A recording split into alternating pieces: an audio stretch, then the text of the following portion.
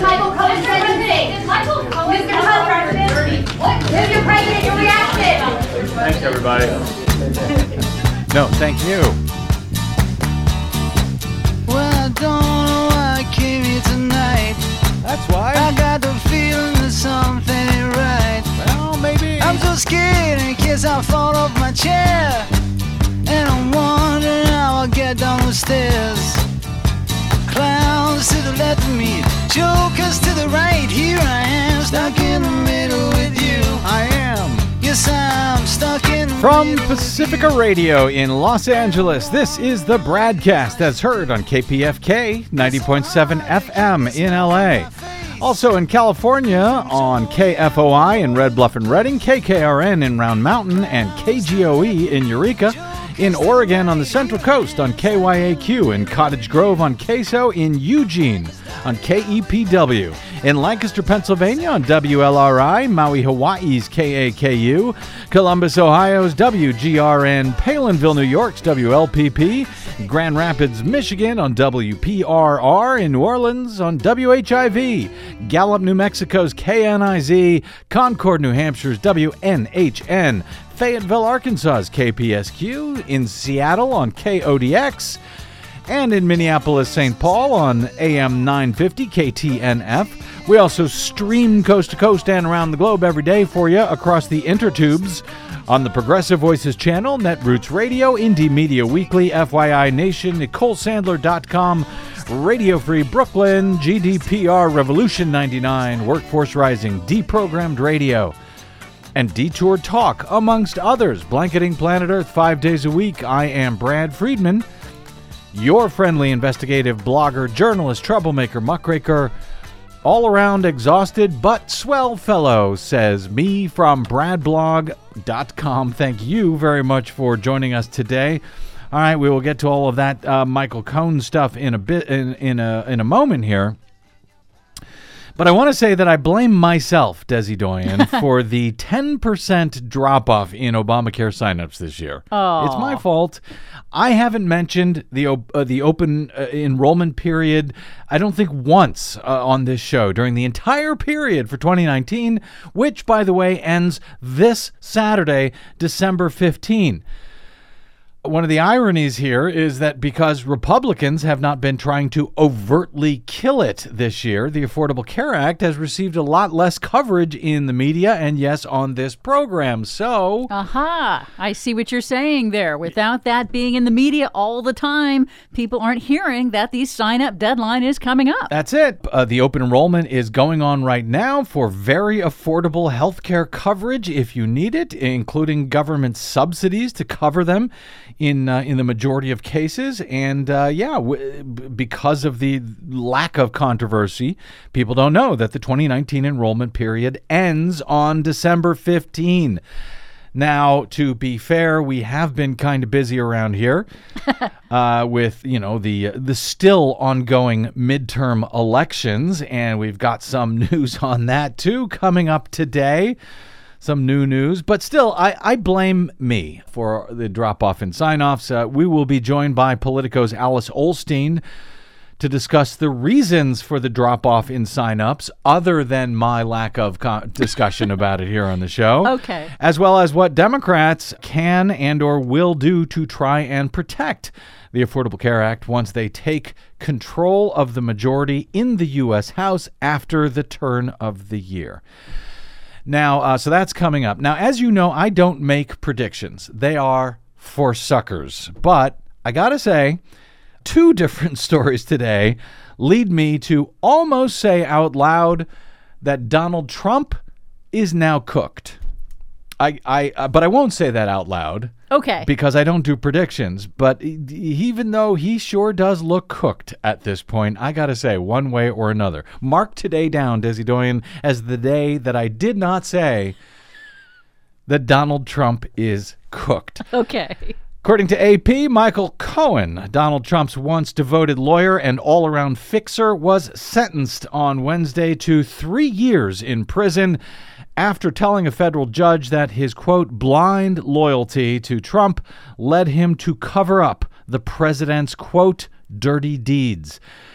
Standing alone at the defense table, Cohen shook his head slightly and closed his eyes as the judge pronounced the sentence for crimes that included lying about his boss's business dealings in Russia and funneling hush money to two women who said they had sex with Trump, payments that both Cohen and federal prosecutors said were made at Donald Trump's direction. U.S. District Judge William Pauley said Cohen deserved modest credit for his decision over the summer to admit guilt and cooperate in the federal investigation of efforts by Russians to influence the 2016 presidential election, but that Cohen's assistance, quote, does not wipe the slate clean. The judge also ordered Cohen to pay $1.39 million in restitution, to forfeit another $500,000, and to pay about $100,000 in fines. So all told, some $2 million Michael Cohen is going to have to cough up at this point. And remember, this is a guy that cooperated with federal investigators. He gets 3 years in jail. He's got to pay $2 million. Special counsel Robert Mueller's team said that he has been very helpful in their probe, while federal prosecutors separately in New York's Southern District said that Cohen was not fully forthcoming, and so he deserved substantial jail time. At the sentencing hearing, a prosecutor in Mueller's office said that Cohen has, quote, sought to tell us the truth, and that is of the utmost value to us, and has, quote, provided consistent and credible information about core Russia-related issues under investigation. She did not, however, elaborate on that help that he is providing to their Russia-related probe. Similarly, in a filing from Michael Flynn's lawyer on Tuesday, the former national security advisor, on Tuesday night, as part of his sentencing, where he has pled both guilty and has also cooperated with Mueller's probe, Flynn again admitted that he lied to FBI investigators about his conversations with Russian officials. But that filing also fails to explain why he lied about what would otherwise not likely have been illegal at all. They had been elected, Donald Trump had been elected president.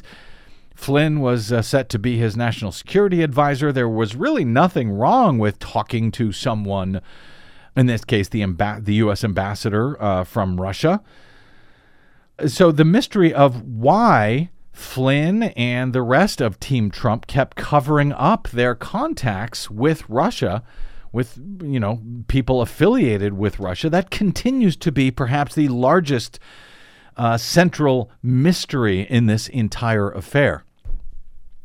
But as to Cohen and the hush money payoffs made to a porn star and a Playboy model at Trump's direction, if the guy who acted on Trump's direction to violate campaign finance laws to hide sexual affairs with two women, but who cooperated substantially, if not fully, with federal prosecutors, if he is getting 3 years in jail and has to cough up $2 million, imagine what the guy who actually directed that criminal conspiracy could get at this point.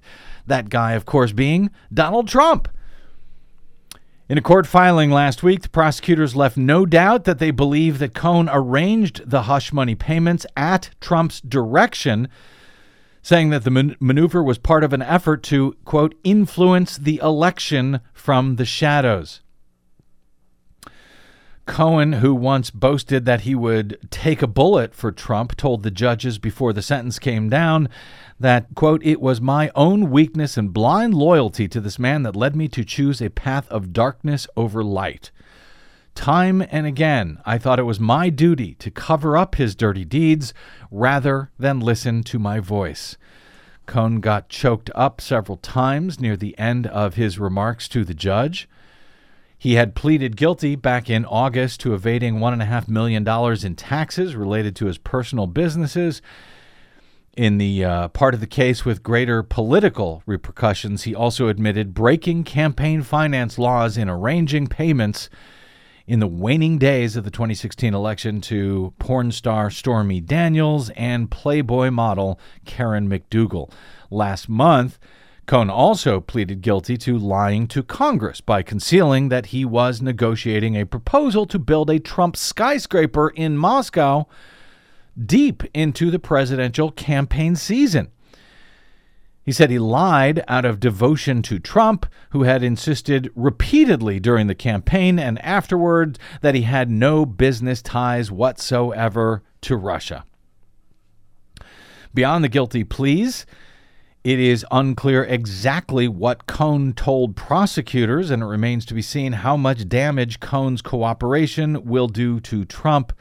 Cohn said in court that he will continue cooperating with federal investigators. And again, we still don't know what is at the heart of the Russia-related allegations here and why it is that everyone lies about them. I mean, including, by the way, the recent admission that we now know that Trump was still attempting to work out a deal with Russia in some fashion for a Trump Tower in Moscow, much later into the election, into the campaign than we knew. That's not in and of itself illegal. Now, yes, they would have to change the sanctions against Russia in order for that deal to move forward. But in and of itself, I don't believe that it is illegal. So it's still very strange. There's still a whole lot about this that we don't know in regard to Russia and why everybody kept lying about it and continues lying about it. But for now, setting the Russia thing aside, back to the campaign finance fraud scandal here. Trump has denied any sexual relationship with the two women in question and argued on Twitter earlier this week in a tweet that misspelled smoking gun twice, not just once, but twice. He called smoking gun. So it wasn't a typo because he did it twice. He just doesn't know how to spell smoking, apparently. So he said in those tweets that the payments to the women were, quote, a simple private transaction, not a campaign contribution, and that if it was in fact a prohibited contribution, Trump said Cohen is the one, not him, who should be held responsible for it. His tweet said, "Lawyer's liability if he made a mistake, not me." He added, Cohen is just trying to get his sentence reduced. Witch hunt. And he just completely waves away like it never happened, that he used to claim that none of this had happened. That none of it had happened. But now he still says, by the way, that I think he says that it didn't happen. But even though it didn't happen, that wouldn't stop them from going out and claim that it happened. Therefore, he had to pay them this money. Now, he didn't. He paid $130,000 to Stormy Daniels. Right. But it was the National Enquirer who paid $150,000 to Karen McDougal to keep her quiet.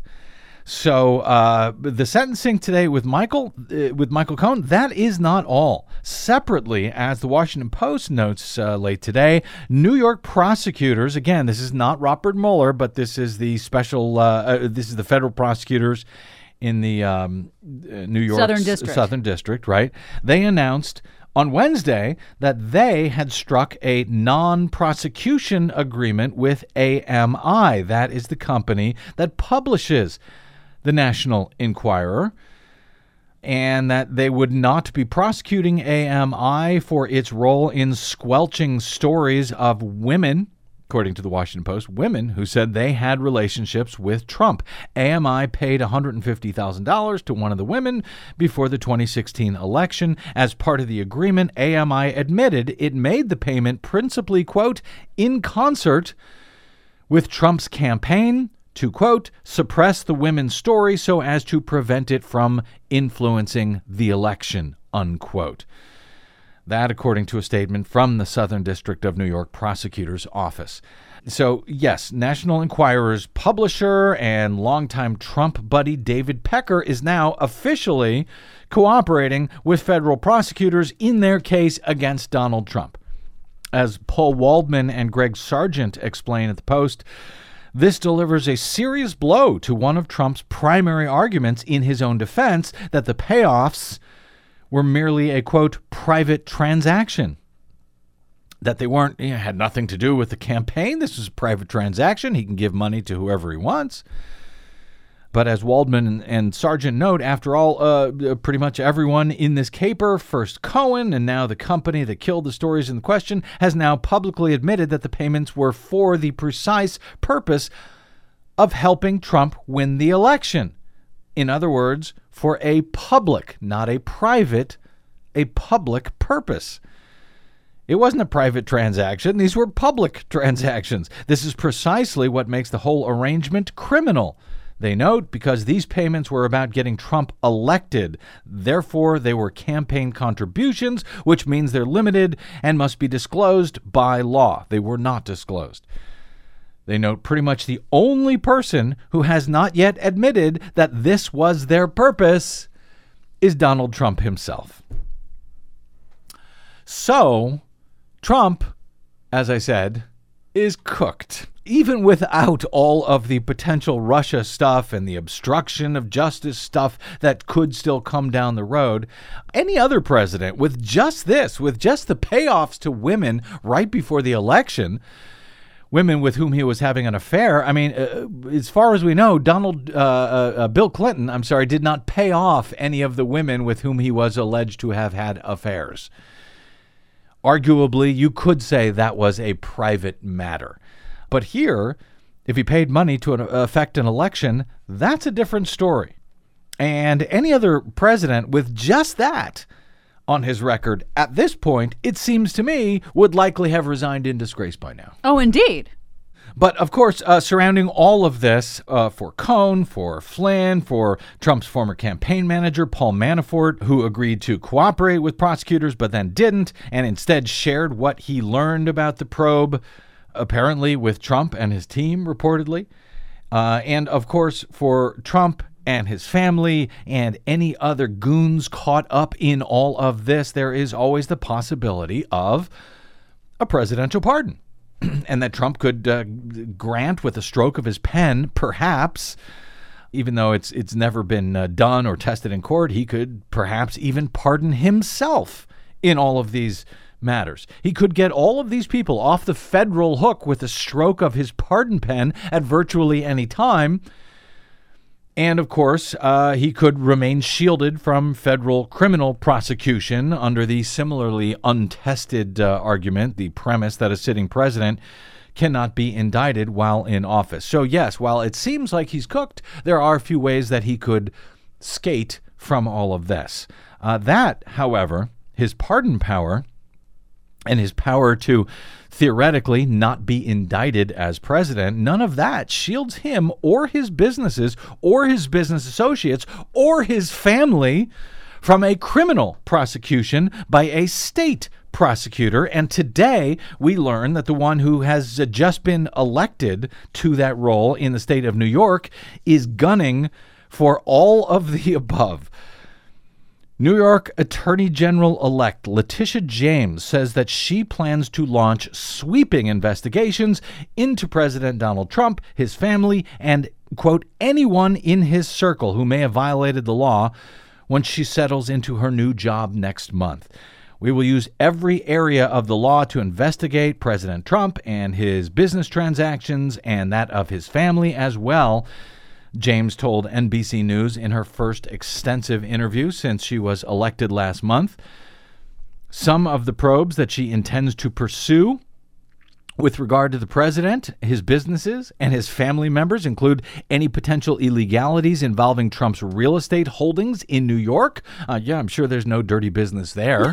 This was actually highlighted by a New York Times investigation published in October into the president's finances, which detailed all kinds of dirty businesses and blatant tax avoidance schemes on tens of millions of dollars. Yeah, that epic New York Times investigation into so much tax fraud and evasion from the Trump family, the Trump organization, the Trump Foundation, all of that feels like it was about 16 years ago. It just disappeared. Right. It was a huge article. It just disappeared. Well, it didn't disappear as far as the New York AG-elect is concerned. She's also going to look into the June 2016 Trump Tower meeting with a Russian official, which the feds are also investigating. But should Trump pardon himself or those involved in it, if any criminal action took place, a state prosecutor in the state where the meeting took place could also pursue that very same matter. She promises to examine government subsidies that Trump has received, which were also the subject of that Times investigative piece, whether he is in violation of the emoluments clause in the U.S. Constitution through his New York businesses. There are already several cases challenging that in, I think, Maryland and D.C., as I recall, so add New York to the potential list. She will continue to probe the Trump Foundation, which is already facing legal charges from the current outgoing New York Attorney General, just in case you thought that the new one had any intentions, the new one that's coming in, that she had any intentions of letting that go. Clearly she doesn't. James said, "We want to investigate anyone in his orbit who has, in fact, violated the law." She campaigned on passing a bill to change New York's double jeopardy laws with an eye on possible pardons coming out of the White House. She wants to be able to pursue state charges against anyone that the president ends up pardoning in federal charges, because under current New York law, she might not be able to do that. So she's hoping that within the first 100 days that this bill to do away with that double jeopardy clause in New York, that bill will be passed. She says it is a priority because I have concerns with respect to the possibility that this administration might pardon some individuals who might face some criminal charges, but I do not want to let them be immune from state charges. She's enlisting, reportedly here, some heavy hitters as part of her transition here to help her identify important hires for her office with an eye on bringing experts in who can look at Trump-related investigations. Of course, New York is also the home to the Trump Organization, where the presidential campaign was headquartered and his reelection campaign currently headquartered as well. It's where a number of the key events took place that Mueller is looking at. So all of this falls within James's jurisdiction. See why I'm starting to say this guy looks like he may be cooked? She's coming in very shortly, in just a matter of weeks, and she's going to continue, as I said, with the Trump Foundation investigation, which has been accused of engaging in illegal political coordination with the Trump campaign, with self-dealing, with violating legal ethics. So NBC notes the White House, Trump Organization, and attorney representing the company and Trump attorney Rudy Giuliani did not respond to requests for comments. Gee, I wonder why. Exactly. They must be busy. So for her part, by the way, James thinks that Mueller is doing an excellent job. She says she thinks he's closing in on this president and that his days are going to be coming to an end shortly. We'll see. You know what else is coming to an end shortly? This year's Affordable Care Act open enrollment period. Oh, I see what you did there. See what I did there? We will talk about that and why drop-offs in sign-ups are down this year, and what the Democrats plan to do to protect Obamacare once they take majority control of the U.S. House in January. That's with Alice Ollstein next. And then also coming to an end shortly, I suspect, is the mystery of whether or not there will be a new election called in North Carolina's 9th U.S. House District amid the ongoing GOP election fraud scandal there. Some new details now out on that today also suggest there is only one way that question, that mystery can go. All of that is still ahead on today's BradCast. I'm Brad Friedman. Aren't you glad you came?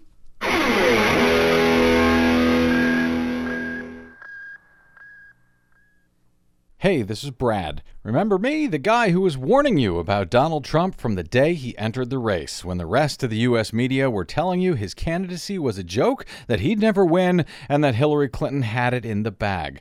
We told you otherwise from the beginning and up until Election Day. Well, we may have been right, but we still don't have corporate or foundational support. We still rely on you to stay on your public airwaves. please stop by bradblog.com/donate to support the work that Desi Doyen and I do every day. This country ain't going to save itself, but we can all do it together. That's bradblog.com/donate. And thank you.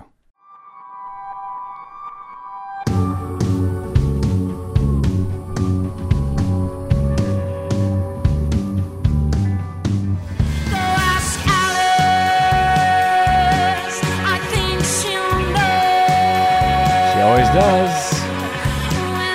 Welcome back to the BradCast. Brad Friedman from BradBlog.com. Late last month, in an article headlined, "Trump may finally be undermining Obamacare," Politico's Paul Demko reported that there has been a steep drop in Obamacare insurance numbers halfway through the sign-up season for 2019, raising concerns that the Trump administration's controversial policy changes are undermining the marketplaces. The 9.2% drop to roughly 100,000 signups per day has surprised some close observers of the Obamacare markets who expected the number of customers to remain fairly stable even after Republicans eliminated the unpopular individual mandate penalties for being uninsured.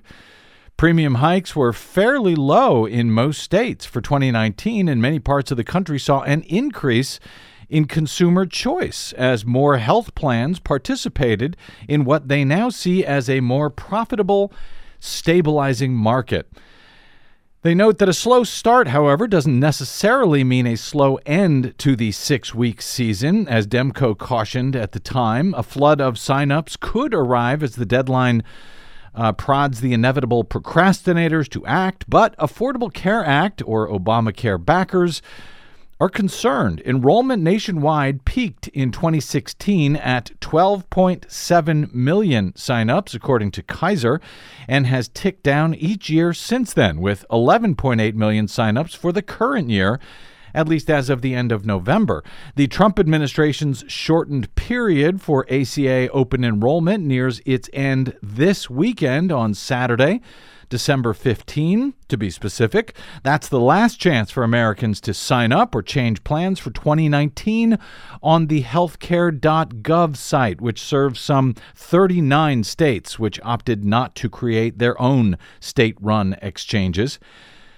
But last week, with that December 15 deadline quickly coming, an update from the Federal Center for Medicare and Medicaid Services, which oversees ACA signups, found healthcare.gov signups were down by almost 10% compared to last year, with just 3.2 million people enrolled through healthcare.gov this year versus 3.6 million at this same point last year.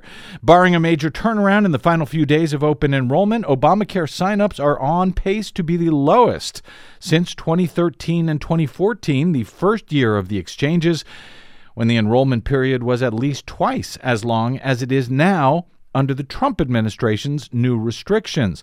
The reasons for the slowdown, however, are many, and all of them are not necessarily bad news for the program. Insurance experts say it's unlikely that any one major cause is behind the enrollment dip compared with last year's period. Instead, it's likely a confluence of headwinds, they say. At the same time, following the blue tsunami that swamped the midterm polls and elected at least 40 new Democrats to the U.S. House, while leaving a Republican majority in the U.S. Senate, the question is now, what, if anything, can Democrats do to protect Obamacare from further degradation by Republicans and the Trump administration?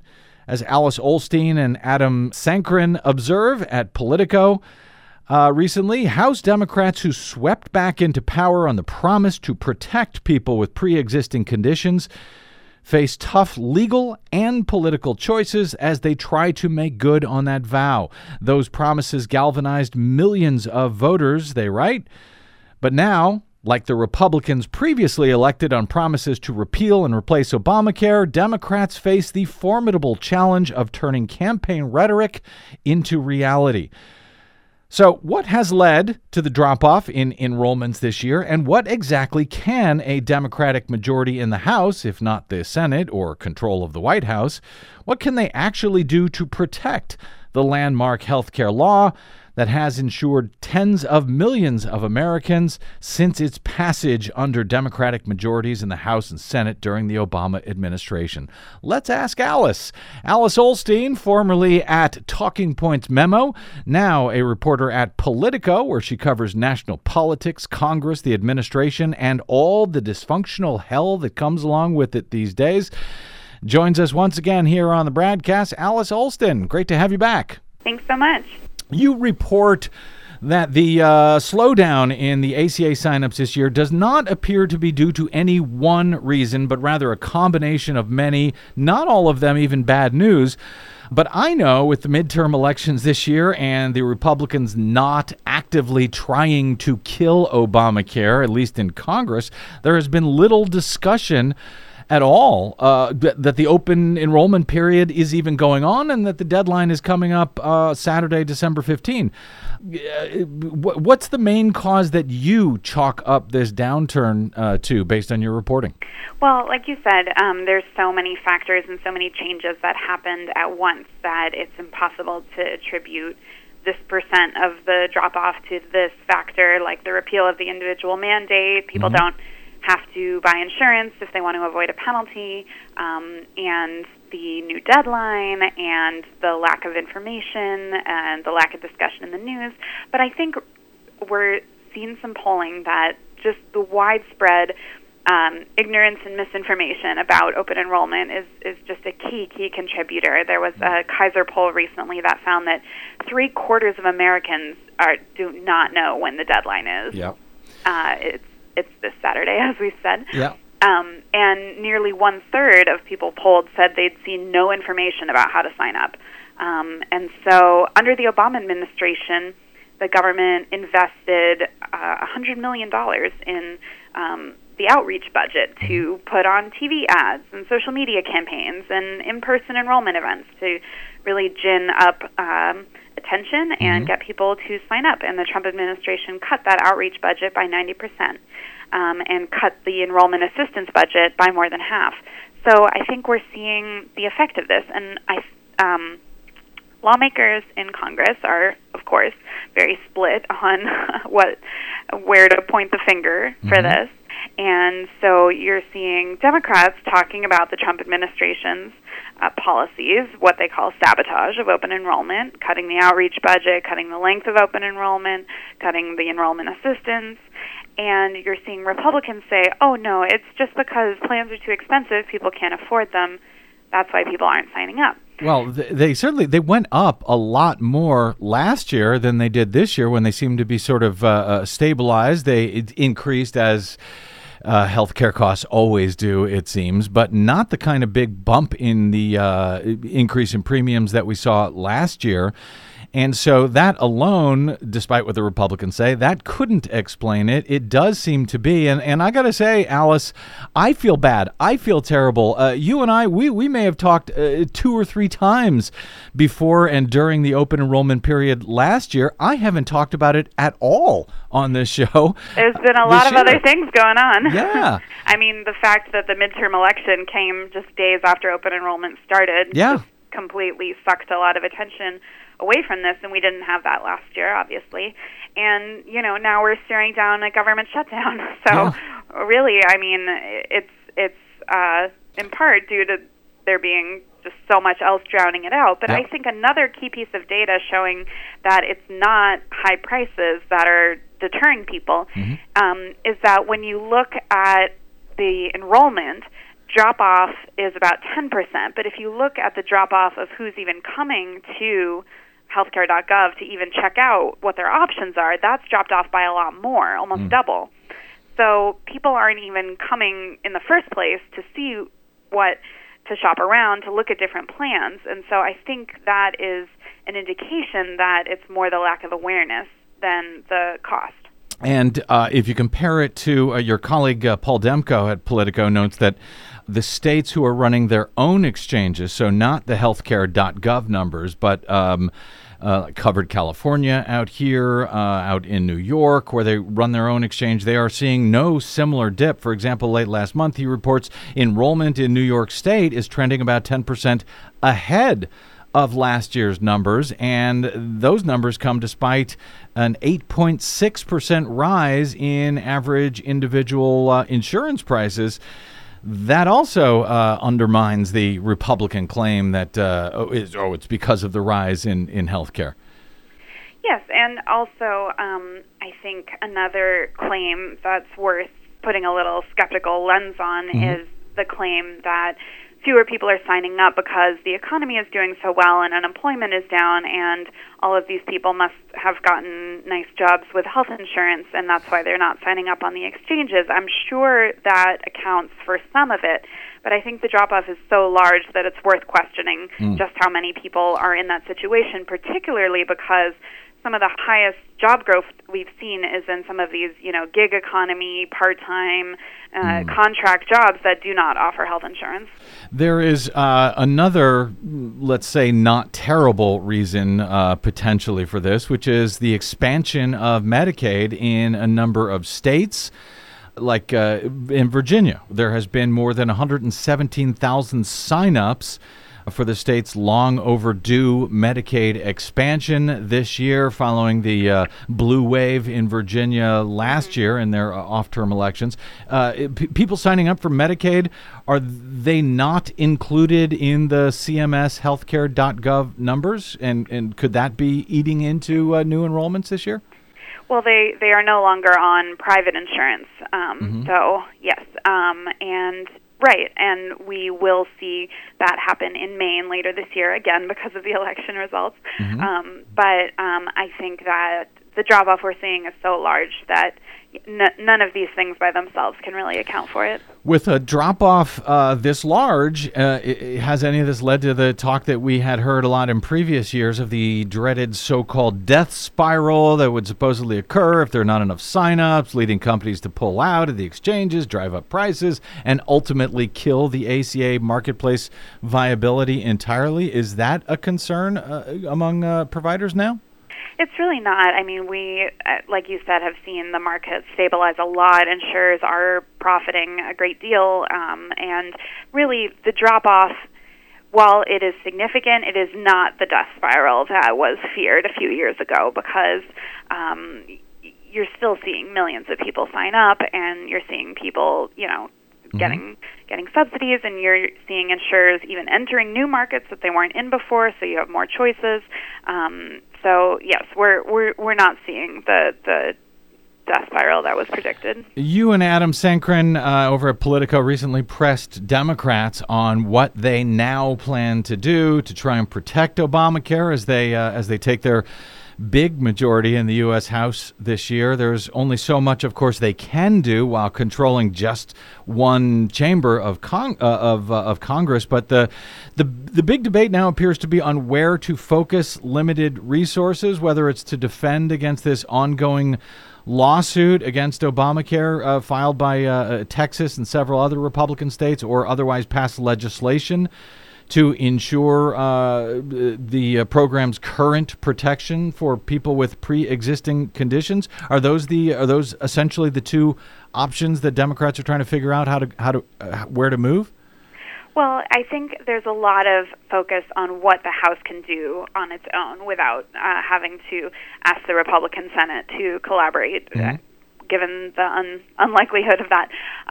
So there are real serious talks about intervening in the lawsuit that is seeking to strike down the Affordable Care Act, and that is both important symbolically to show, hey, we're going to get in court and fight for your health care, but it's also important in a substantive way, because this entire lawsuit hinges on what did Congress intend? Did Congress intend the Affordable Care Act to survive without the individual mandate? And the House's top counsel can go argue, yes, we did. We debated repealing the entire thing many times and chose not to. So we clearly intended to just get rid of the individual mandate and keep the rest. So that is that lawsuit. Just to clarify, that lawsuit is essentially saying that because the individual mandate is now dead, then you have to kill the rest of the Affordable Care Act as well. Is that essentially the argument? Yes, and this is a lawsuit brought by a group of Republican attorneys general arguing in federal court, and the Trump administration sided with them in part and decided not to defend a law that's still on the books, which is highly unusual.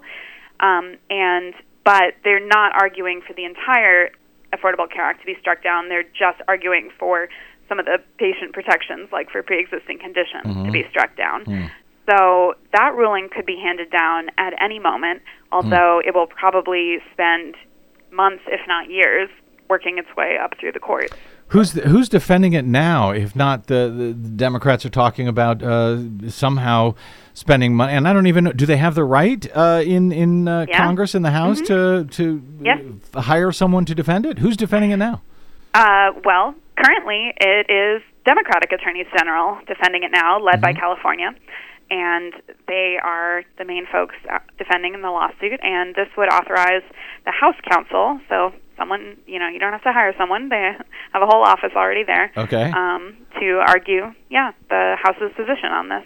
So that's something they could do. They don't even have to pass a formal bill, just a resolution. So that's sort of a low-hanging fruit. The other thing the House can do on its own is conduct oversight. So haul Trump administration and HHS folks to Capitol Hill and grill them on some of these key healthcare decisions. And we've been writing a lot about what are sort of the top things they hope to find out through that. Democrats ran very hard across the country in the midterms on protections for pre-existing conditions. They put a lot of Republicans on the defensive on that score. Even the White House had to claim that they, not the Democrats, would protect coverage for pre-existing conditions. So great. Isn't this a great chance to call their bluff, to essentially push for both push for the campaign promise by Democrats and force the GOP hand on this matter in advance of 2020? Even if they can't pass it in both chambers, wouldn't they be wise to push that and call Republicans on the carpet on this issue? Well, there's a lot of desire to do that, of course. But there are a lot of potential pitfalls and things that Democratic lawmakers are worried about in pursuing those goals. So, one, the lawsuit and a ruling from a judge is just a giant unknown looming over all of this. We have no idea what the judge is going to do, if the judge is going to strike down the entire Affordable Care Act, just part of it, if he's going to stay the impact of the ruling until an appeals court weighs in. We just have no idea. And so, for instance, it would be pretty risky for the House to pass like a freestanding protect pre-existing conditions bill, and then so they pass it, and it's hard for Republicans to vote against that, obviously, just that by itself. But what if the judge strikes down more than just pre-existing conditions? Then you're abandoning those other pieces of the Affordable Care Act, leaving them without any protection. It also, if a ruling hasn't come down yet, or if the judge stays the impact or, doesn't immediately strike these things down, passing a pre-existing conditions bill could send a really confusing message, because pre-existing conditions are already protected under the Affordable Care Act. So to vote to protect them sort of undermines the idea that, hey, this law is the law of the land and we're going to stand by it. So there's just a lot of unknowns and a lot of concern, and that's why there are legal experts who we've quoted in our reporting who say focusing on the lawsuit and fighting that in court is the best way to protect pre-existing conditions, although it doesn't have the political advantage of putting Republicans in the hot seat. Yeah, it's fascinating. In other words, if they do adopt or pass a bill that protects pre-existing conditions, that would also give the courts a little bit more ease to say, okay, well, we can find in favor of the Republicans, kill the Affordable Care Act's protection of pre-existing conditions because, look, there's this other law where they're still protected. Right. Very interesting. So have Democrats now at this point coalesced around any particular strategy as they move towards January, or is it, or the Dems, as the media like to say, in disarray as they try to figure out how to move in January at this point?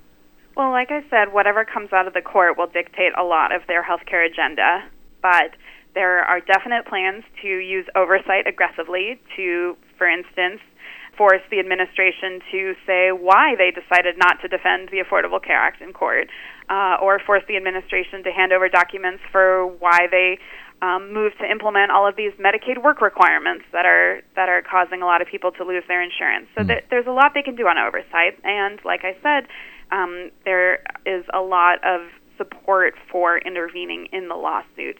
Beyond that, there's support for undoing some of the open enrollment cuts and cutbacks that have happened, although that is more about the House sort of showing what it's for, because those things are not likely to make it through the Republican Senate.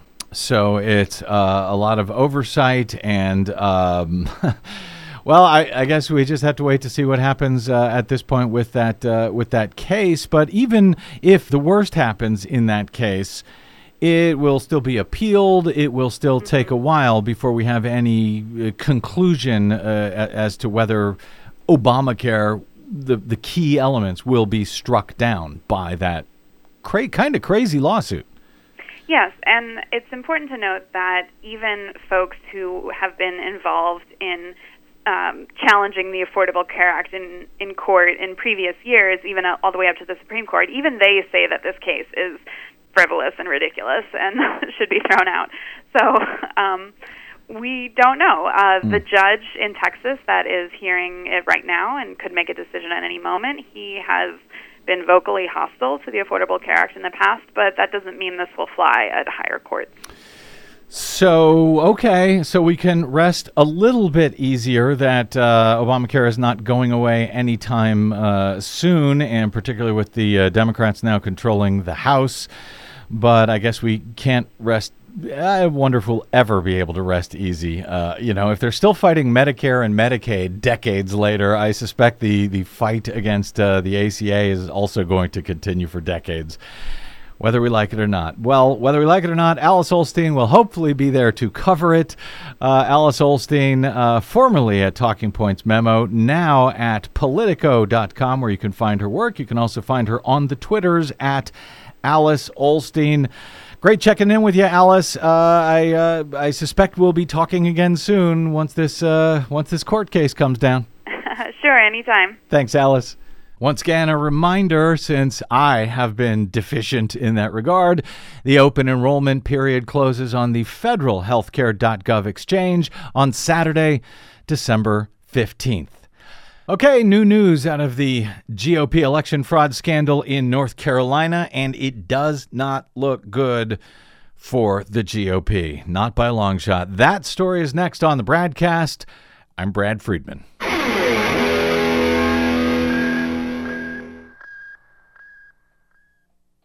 5 major corporations now control more than 80% of the media in the United States, but they don't control us. The BradCast and the Green News Report are 100% independent, 100% listener-supported. But we can't do it alone. We need you. Please help us bring real facts to listeners at independent stations around the nation. You can make a difference. Support independent media. Drop by bradblog.com/donate. That's bradblog.com/donate. And thanks.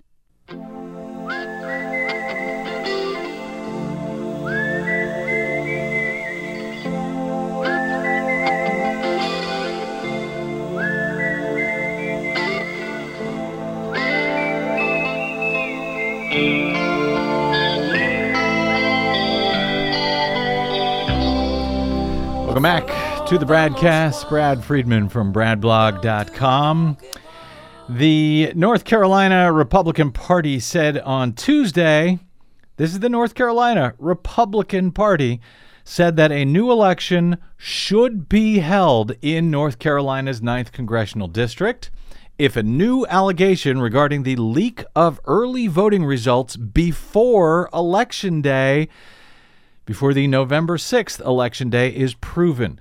The results of the race between Republican Mark Harris and Democrat Dan McCready have already been held up over allegations of GOP election fraud against a contractor for one of Harris's campaign consultants.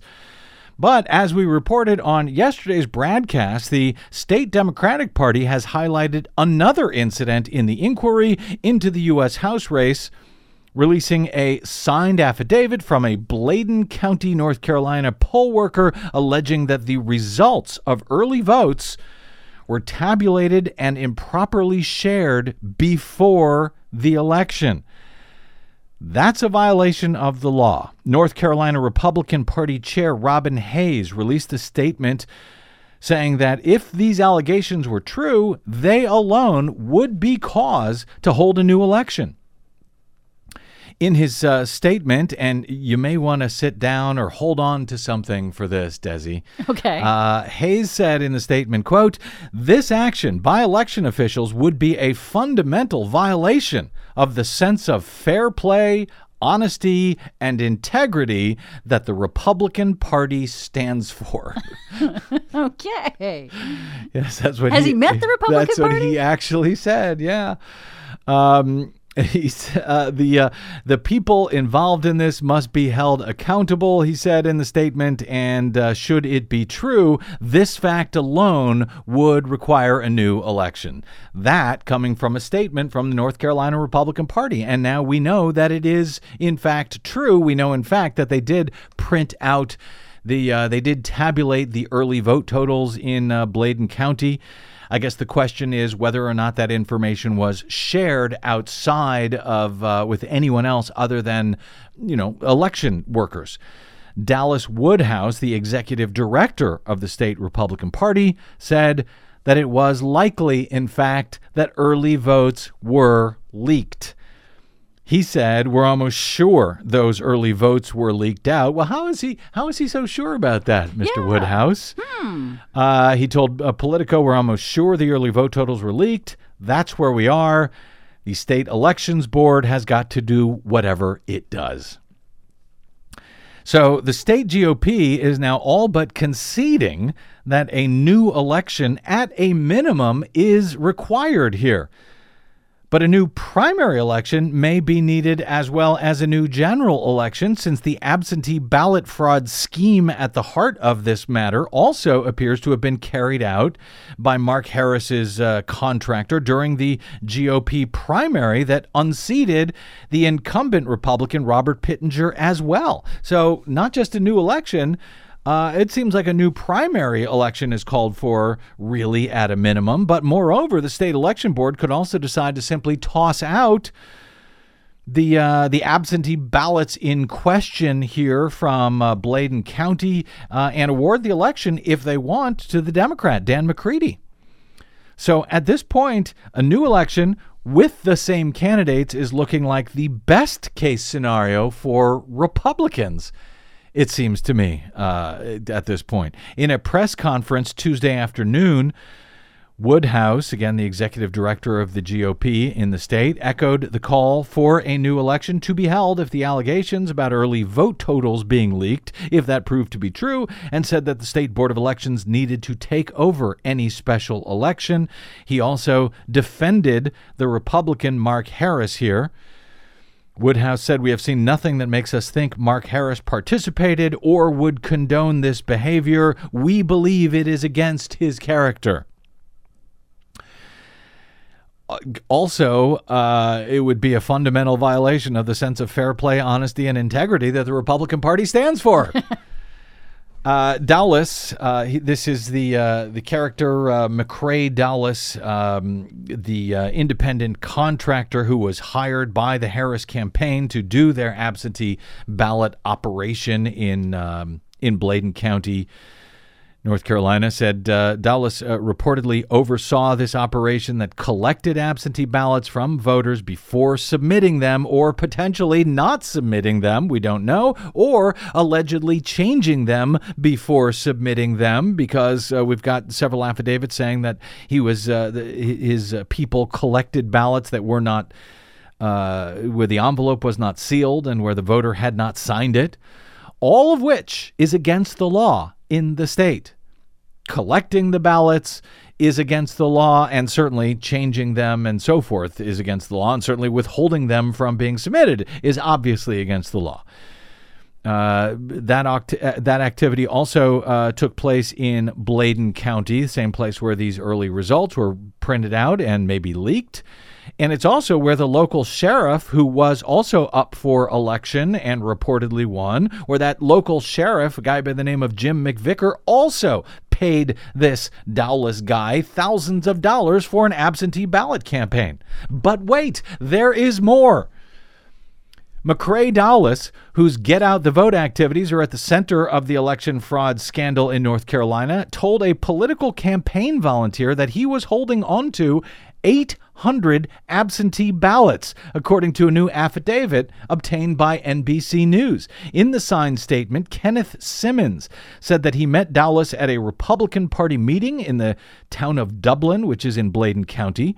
Simmons wrote that he and his wife saw Dowless with a large number of absentee ballots quote, in his possession. That's already illegal right there in North Carolina. Simmons stated that he asked Dowless why he had so many ballots, and Dowless responded that he was holding on to more than 800 of them. More than 800 of them. Simmons wrote that, remember, by the way, Harris reportedly won this election by just 905 votes. Simmons wrote that, quote, he asked him why he had not turned them in, and Dowless replied, quote, you don't do that until the last day because the opposition would know how many votes they had to make up. Simmons said, my concern was that these ballots were not going to be turned in at all. And who knows if they were.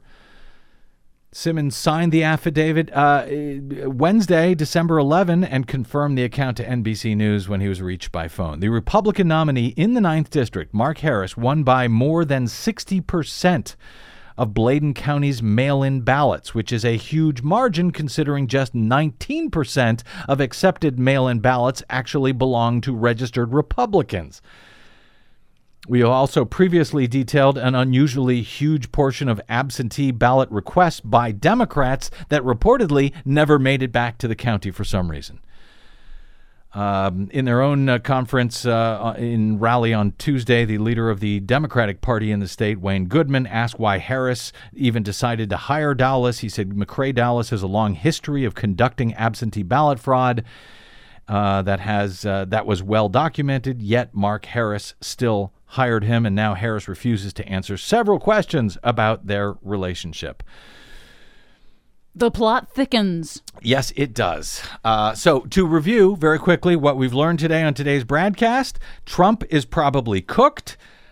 Obamacare probably isn't, at least yet. And at a minimum, the 2018 midterm elections are not over, as there will almost certainly now be a new election of some sort in North Carolina's 9th Congressional District. All of those stories, no doubt, continue on our next thrilling BradCast tomorrow, for which I hope you will join me and my producer, Desi Doyen. Thank you, Des. My thanks also to Alice Ollstein of Politico, and to all of you for spending a portion of your day or night with us. If you missed any portion of today's show, download it anytime for free at bradblog.com. Drop me email if you like. I'm bradcast@bradblog.com. And find, follow, and share everything that we do here on the Facebooks and the Twitters. You can find me there. I am the Brad Blog. My thanks to those of you who stopped by bradblog.com/donate to make this show possible at all. Thank you. All right, that's it. Until we meet again tomorrow, I'm Brad Friedman. Good luck, world.